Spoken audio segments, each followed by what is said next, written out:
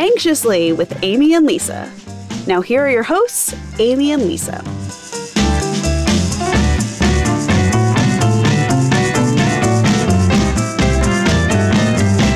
Hi, I'm Lisa. And I'm Amy. And this is Anxiously, the podcast where we talk about all the things that make us feel anxious. Amy, how are you doing today? I am extremely anxious. It is for a good reason. I got my first COVID vaccine. Mazel tov. Which is very exciting. God bless modern medicine, and I'm so grateful.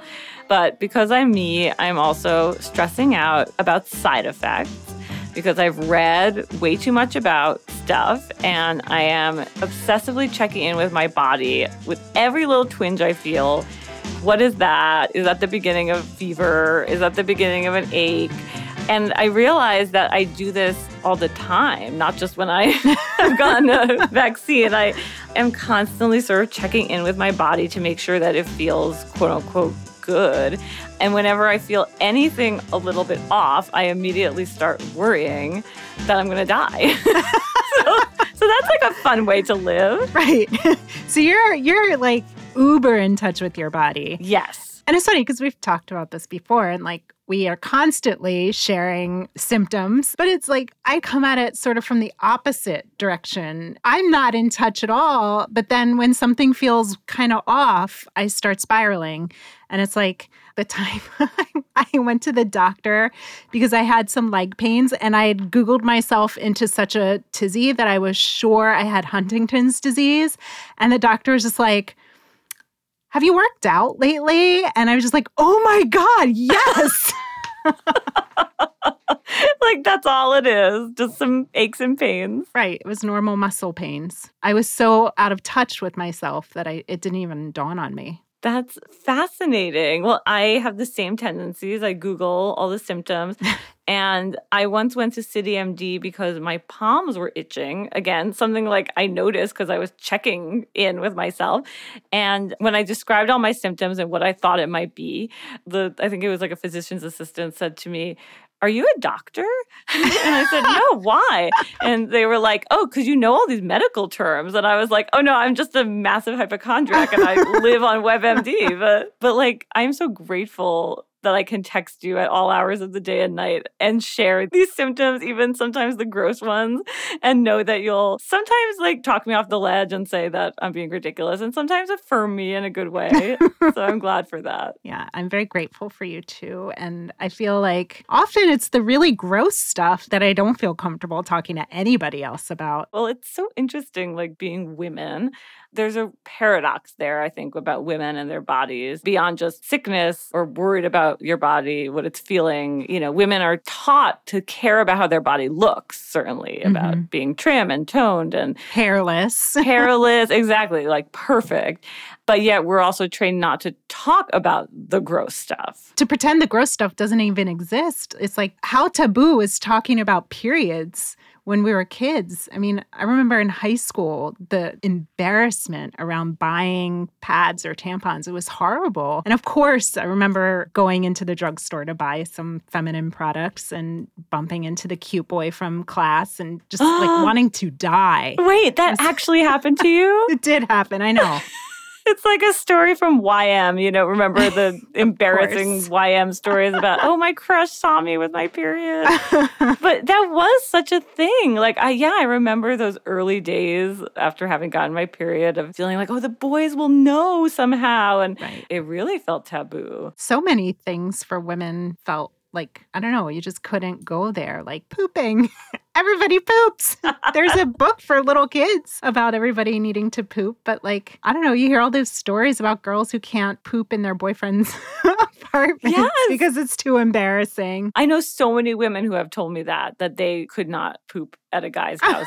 And it's like, then do you not want him to know that you're like human? You know, like but it is, I think it's totally like culturally been conveyed that no, we're kind of not supposed to be human. Like we're supposed to be these like perfect ethereal beings like who magically are hairless. I wonder if younger people are more liberated, I guess, than we are and feel less inclined to shave or... It is interesting. I do think this younger generation is more emboldened about that stuff. I mean, I was watching Broad City recently, and Alana Glazer doesn't shave her armpits. So that's so cool. And it's funny because I feel like not that long ago, my knee-jerk reaction to that would have been shock and maybe a little bit of judgment or why isn't she shaving?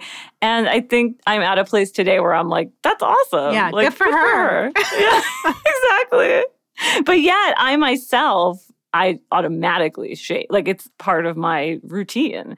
The thing that I find really interesting is that as taboo as all this stuff is, women do, I think, find it easier to talk amongst themselves about this stuff. Like we were saying, you and I talk about it to each other, and with other women, I will share things like that. Whereas I don't know, again, not to generalize, but I don't know if men with their male friends or their female friends feel as comfortable sharing this stuff. It is cool that we have this way of sort of getting around the societal strictures by talking to each other and being open with each other. Yeah, and I feel like for men, it's a lot of it is a joke. There's a lot of comedy around it, but they're not going to talk about it necessarily in an earnest way. But again, I could be wrong. And if male listeners are out there, tell us if we are wrong. Yeah, let us know. But I also would wonder, maybe men just don't get as hung up on the same things that we find ourselves hung up on. Maybe they're just not as worried or focused on that stuff. I don't know. But again, we generalize, so.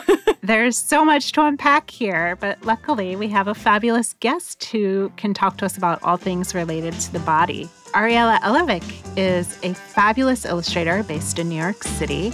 She's the founder of the Cheeky blog, which is a really fun online platform that helps readers fight against the shame that so many of us feel about our own bodies. She's the author of the graphic memoir Cheeky, and her work's been featured in The New Yorker, Teen Vogue, Alma, and BuzzFeed. And now here's our conversation with Ariella. Gather round, we got Laura Connie with the new sound in town. The put pep in your step, a bump in your rocket, a snake that will make you rotate. They'll rock and roll, smash the piano. Ariella, thank you so much for being here on Anxiously. Thank you for having me. This is made for me. So I love this quote from your book. At the end of the day, some of us are tall, some of us are round, some nipples are large, and most butts are hairy. We all fart, we all poop, once a month we bleed, and we are all beautiful for it. I love how comfortable you are in your writing and in your art about bodies and women's bodies and the bodily functions that we all have. But how did you get to that place? You talk about how you weren't always quite like that when you were growing up. So tell us a little bit about your journey. A lot of it has to do with my close group of friends that I met at camp, who I call the Yentas, who are kind of this chorus of women in my book that kind of give power to body positivity and feeling more at home in your body and owning the gross things. I've been through a lot of, ebbs and flows of really taking that in and really making it my own. But I think all of this really first started when I met these women at camp, then young girls. And I was just really at first kind of taken aback by how open they were. And slowly it made me feel comfortable sharing about my smells or my hairs. And then over time, reconnecting with them as an adult and kind of going through my embarrassments with them and kind of just feeling how nice it is to just exhale it all out and say it's okay. And how fun it can be to, say, well, I have this gross thing. And it becomes the more you have to share, the more fun it is. And I think something that I didn't realize that would be so powerful in owning that mentality was the painting my body part of it. And so when I started my Instagram at the Cheeky blog and the blog that mirrored it, I didn't quite realize that there was a book in it. I didn't quite realize how powerful it would be. And at first it was more almost a fake it till you make it type of feeling of, I'm going to talk about my nipple hair because I'm afraid to, and I'm going to pretend that I'm cool with it, and we'll see what happens.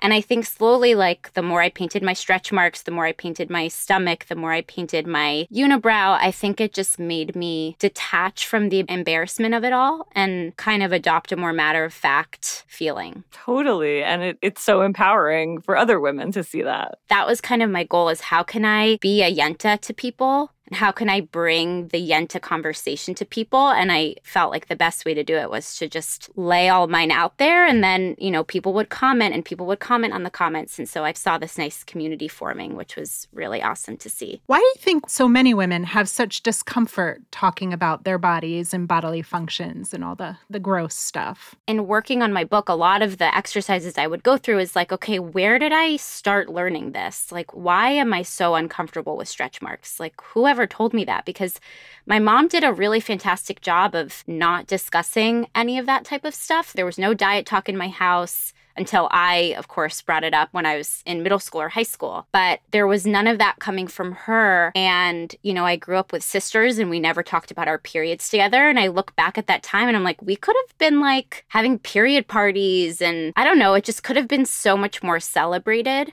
I know, like, growing up in the 90s and early 2000s, it was just like a time of smooth, small, like very skinny and very specific, I think, too. Like, that was the only type of body that I was seeing. And magazines really like pushing that image a lot and really pushing, these are the types of jeans you should wear if you have pear shape, apple shape, like anything. It just got so specific. And I also remember like being told what shape glasses to wear if I have a heart-shaped face or an olive. So it just felt very prescriptive and very tight and very closed in. So I think for me, maybe it was a thing of, if I'm not fitting in these boxes, something is wrong, so I'm not going to talk about it.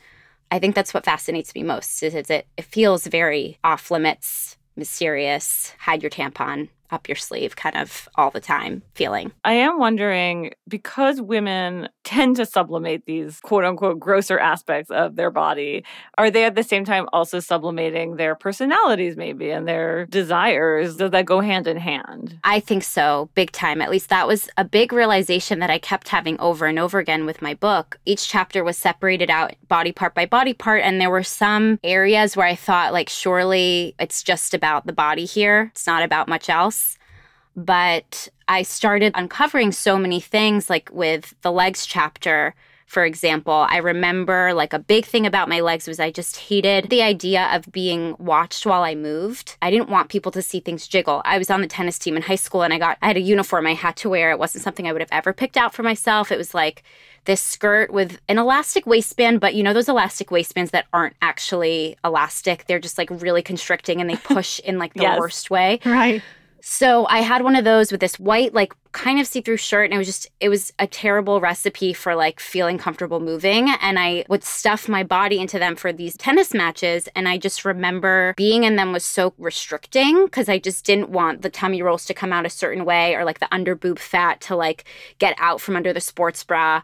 So it really restricted how I moved. And I just remember like probably middle school through college, frankly, I just felt so stuck and like paralyzed and not wanting to move. And I think outside of even just physical, there's so much time we spend or I spent thinking about, like I filled journals with food diaries, like milestones for weight loss, and just the amount of time and energy put into thinking about our bodies in such a restrictive way is just like paralyzing sometimes. I mean, even now as like an older person, like I still will put on dresses or outfits that aren't comfortable and I feel like I'm squeezed in awkwardly and it's just not comfortable. I feel like the one good thing about this quarantine lifestyle is like sweatpant life. Yeah.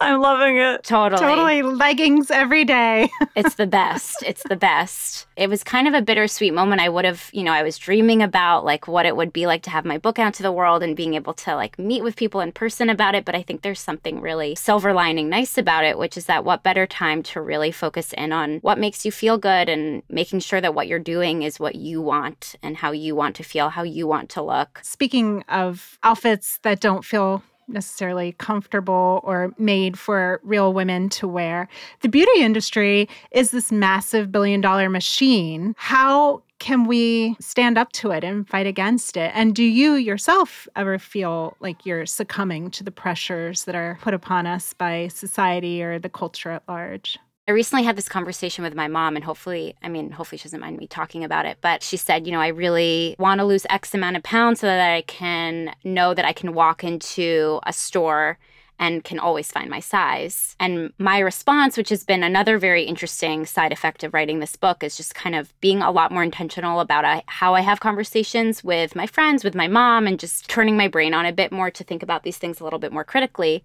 This is a conversation everyone's having right now, I feel, but just this idea of, well, why do you have to fit the clothing should fit you kind of idea. And I think the most we can do, I think for me at least, I found a lot of power in connecting with other people and hearing their stories and just becoming much more aware and rooted in the idea that these ideals or these things that we're striving to are pretty arbitrary. I mean, they matter in the culture that we're currently in, and we can't really escape that. And that's kind of the problem. And, if we're the ones consuming it, it'll have to change. I don't know. It's such a big question. And I turned 30 a few weeks ago, and now I'm like, I have to get a retinol. I have to, do all these skincare things. So I'm definitely part of it. I don't know that it's something that we necessarily will ever escape, but I think it's really great to be having these conversations because it's just calling attention to the simple fact that's sometimes really hard to ingest and live with authentically every day, but that these ideals are not things that we necessarily, they're not like capital T true. They're in our environment. We can be part of them when we want to, not be part of them when we don't. And I think it's not something we have to prescribe to, I guess. But on the flip side, is there ever something fun about just indulging in that stuff and saying yeah, I'm going to put on makeup and take it back almost in a way? I think that's a really great way to look at it, as a way to play versus it's something that I have to do. That's how I'm treating skincare right now. So your illustrations on Instagram and on your blog are so great, and they get really playful with aspects of the body that, as we talked about, might be considered gross by some. And looking at you now, it's clear that you're not as, for example, maybe as hairy as you depict yourself to be. Not that there's anything wrong with being hairy, but in terms of that distinction, has that affected the feedback you've gotten? Has that feedback been positive or negative? Part of the healing and fun for me has been kind of magnifying the quote unquote unladylike features I have and making it a lot more cartoonish, a lot more not grotesque, but gross. Because I think that's been very helpful as a way to be I don't need to be any way you want me to be, and I think it's been interesting. I've definitely gotten comments of people saying, you don't actually look like this. And my mom will sometimes be I don't get why you draw yourself so ugly. Why are you doing that? When I started drawing myself maybe 3 years ago, it was interesting. I did meet it with this kind of self-conscious, I don't want to make myself look fatter than I am or skinnier than I am, because then people will think if I make myself skinnier, they'll think that I'm trying to misrepresent myself in a certain way. And I was very fixated on representing it exactly as it was. And then I think as time went on, it became my body was kind of its own character and kind of standing in to express the things I didn't feel like I could express, or that women in general couldn't express, and kind of being I'm a woman with a unibrow and a mustache, when in reality it's very light on Zoom at least. But I think there was something very fun to kind of play it up and kind of be even more, to use the same word, cheeky about it and in your face about it. And yeah, most of the feedback on Instagram has been really positive. The only time I'll get backlash is when I get what some people would see as political, which is very interesting because I kind of thought that the group would be kind of self-selecting of if you're looking at an Instagram that has period blood all over it, you're probably going to get some messaging about abortion rights and believing women. But that's really when the backlash will kind of come in. But we're living in a polarizing time, so I guess you can find that anywhere.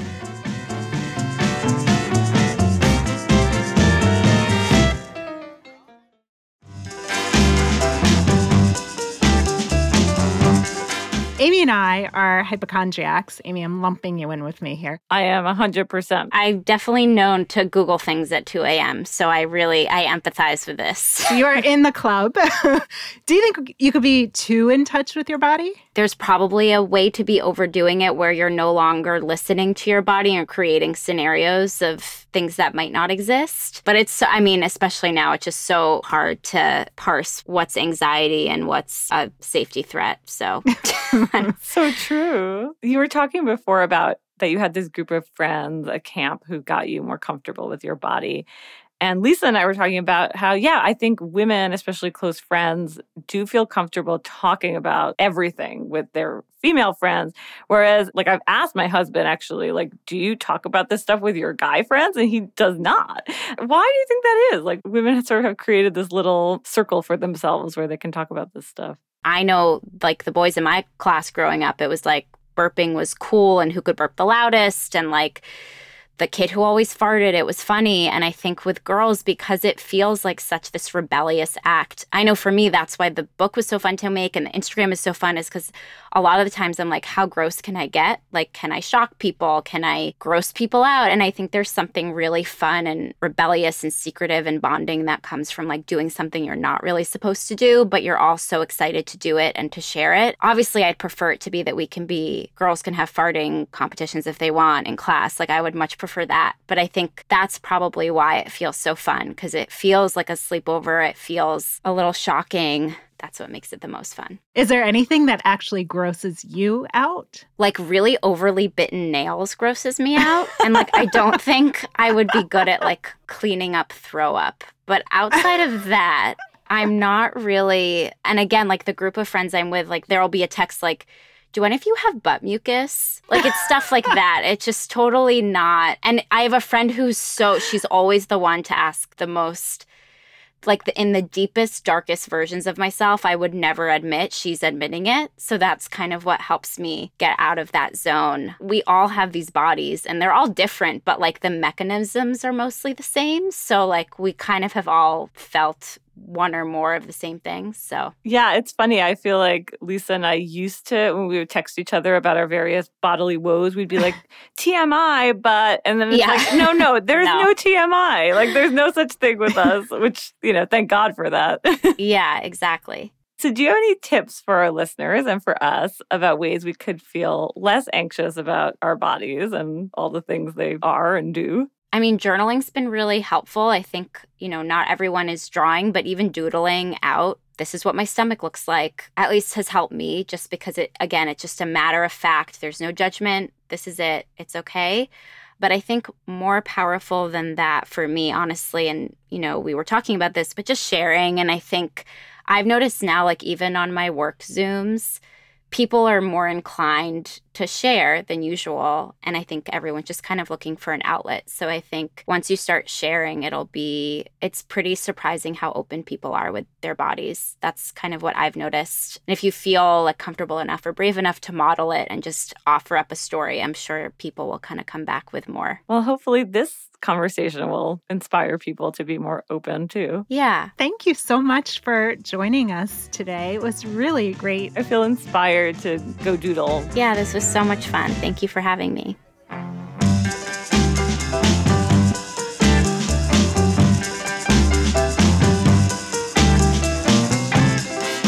I don't know about you, Amy, but I'm feeling intrigued and ready to start letting my body talk to me more clearly and freely, and to also talk about things myself more freely. How about you? Well, as you know, my body talks to me all the time, too much.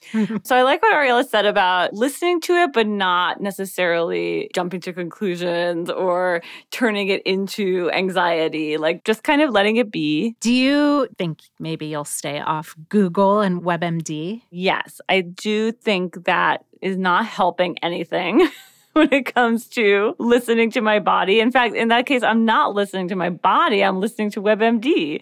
So I like the idea of letting my body take the lead. I know what I know in that moment. And I shouldn't be Dr. Amy diagnosing myself. I got to work on that too. But always feel free to text me with your fears and pains. Anytime. Yes. What are you doing this week to feel a little bit less anxious? I received such a lovely gift from our producer, Josh Cross, who knows how interested I am in old bottles. And Josh was digging around in his backyard and found these two really amazing old bottles, and he gifted them to me, and I've added them to my collection, and they're on the shelf in my study, and they make me feel really happy. So thank you, Josh. That sounds beautiful. It was really nice. Where's my present, Josh? This is not fair. If you saw what came out of the bottles when I washed them out, I don't think you would have been feeling jealous. Were there bugs? There was like all kinds of stuff. It was a little grody. All right. I'm okay then. No bottles needed. How about you? What are you doing this week to make yourself feel less anxious? Well, I have also been given a great gift from HBO Max in the form of The Nanny. The amazing sitcom from the 90s is now streaming on HBO Max, and I watched it in real time and loved it. I loved seeing a loud, curly-haired Jewish woman from Queens, just like me, be a star in a show. So it's been so fun. I've just been binging it, and it totally holds up. The acting is just great, and of course, Fran Drescher is just incredible. Maybe a dream one day is to have her on the show, right? Oh, that would be amazing. I love her. I know. So yes, watching The Nanny has been very therapeutic, and I highly recommend, even if you're not a Jewish girl from Queens. That's fantastic. I love that show. Well, are you feeling a little less anxious now? Yes, I am feeling better. How about you? Yes, I think so. It's always good to talk about this stuff. I feel like Ariella got it, and I know you get it. And I know you get it too. And I hope everybody listening gets it as well. Thanks for joining us. See you next time.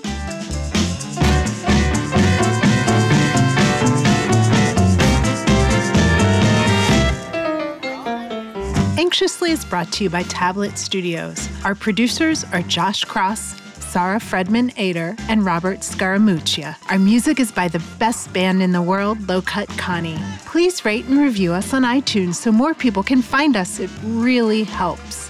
You can follow us on Instagram and Twitter at AnxiouslyPod.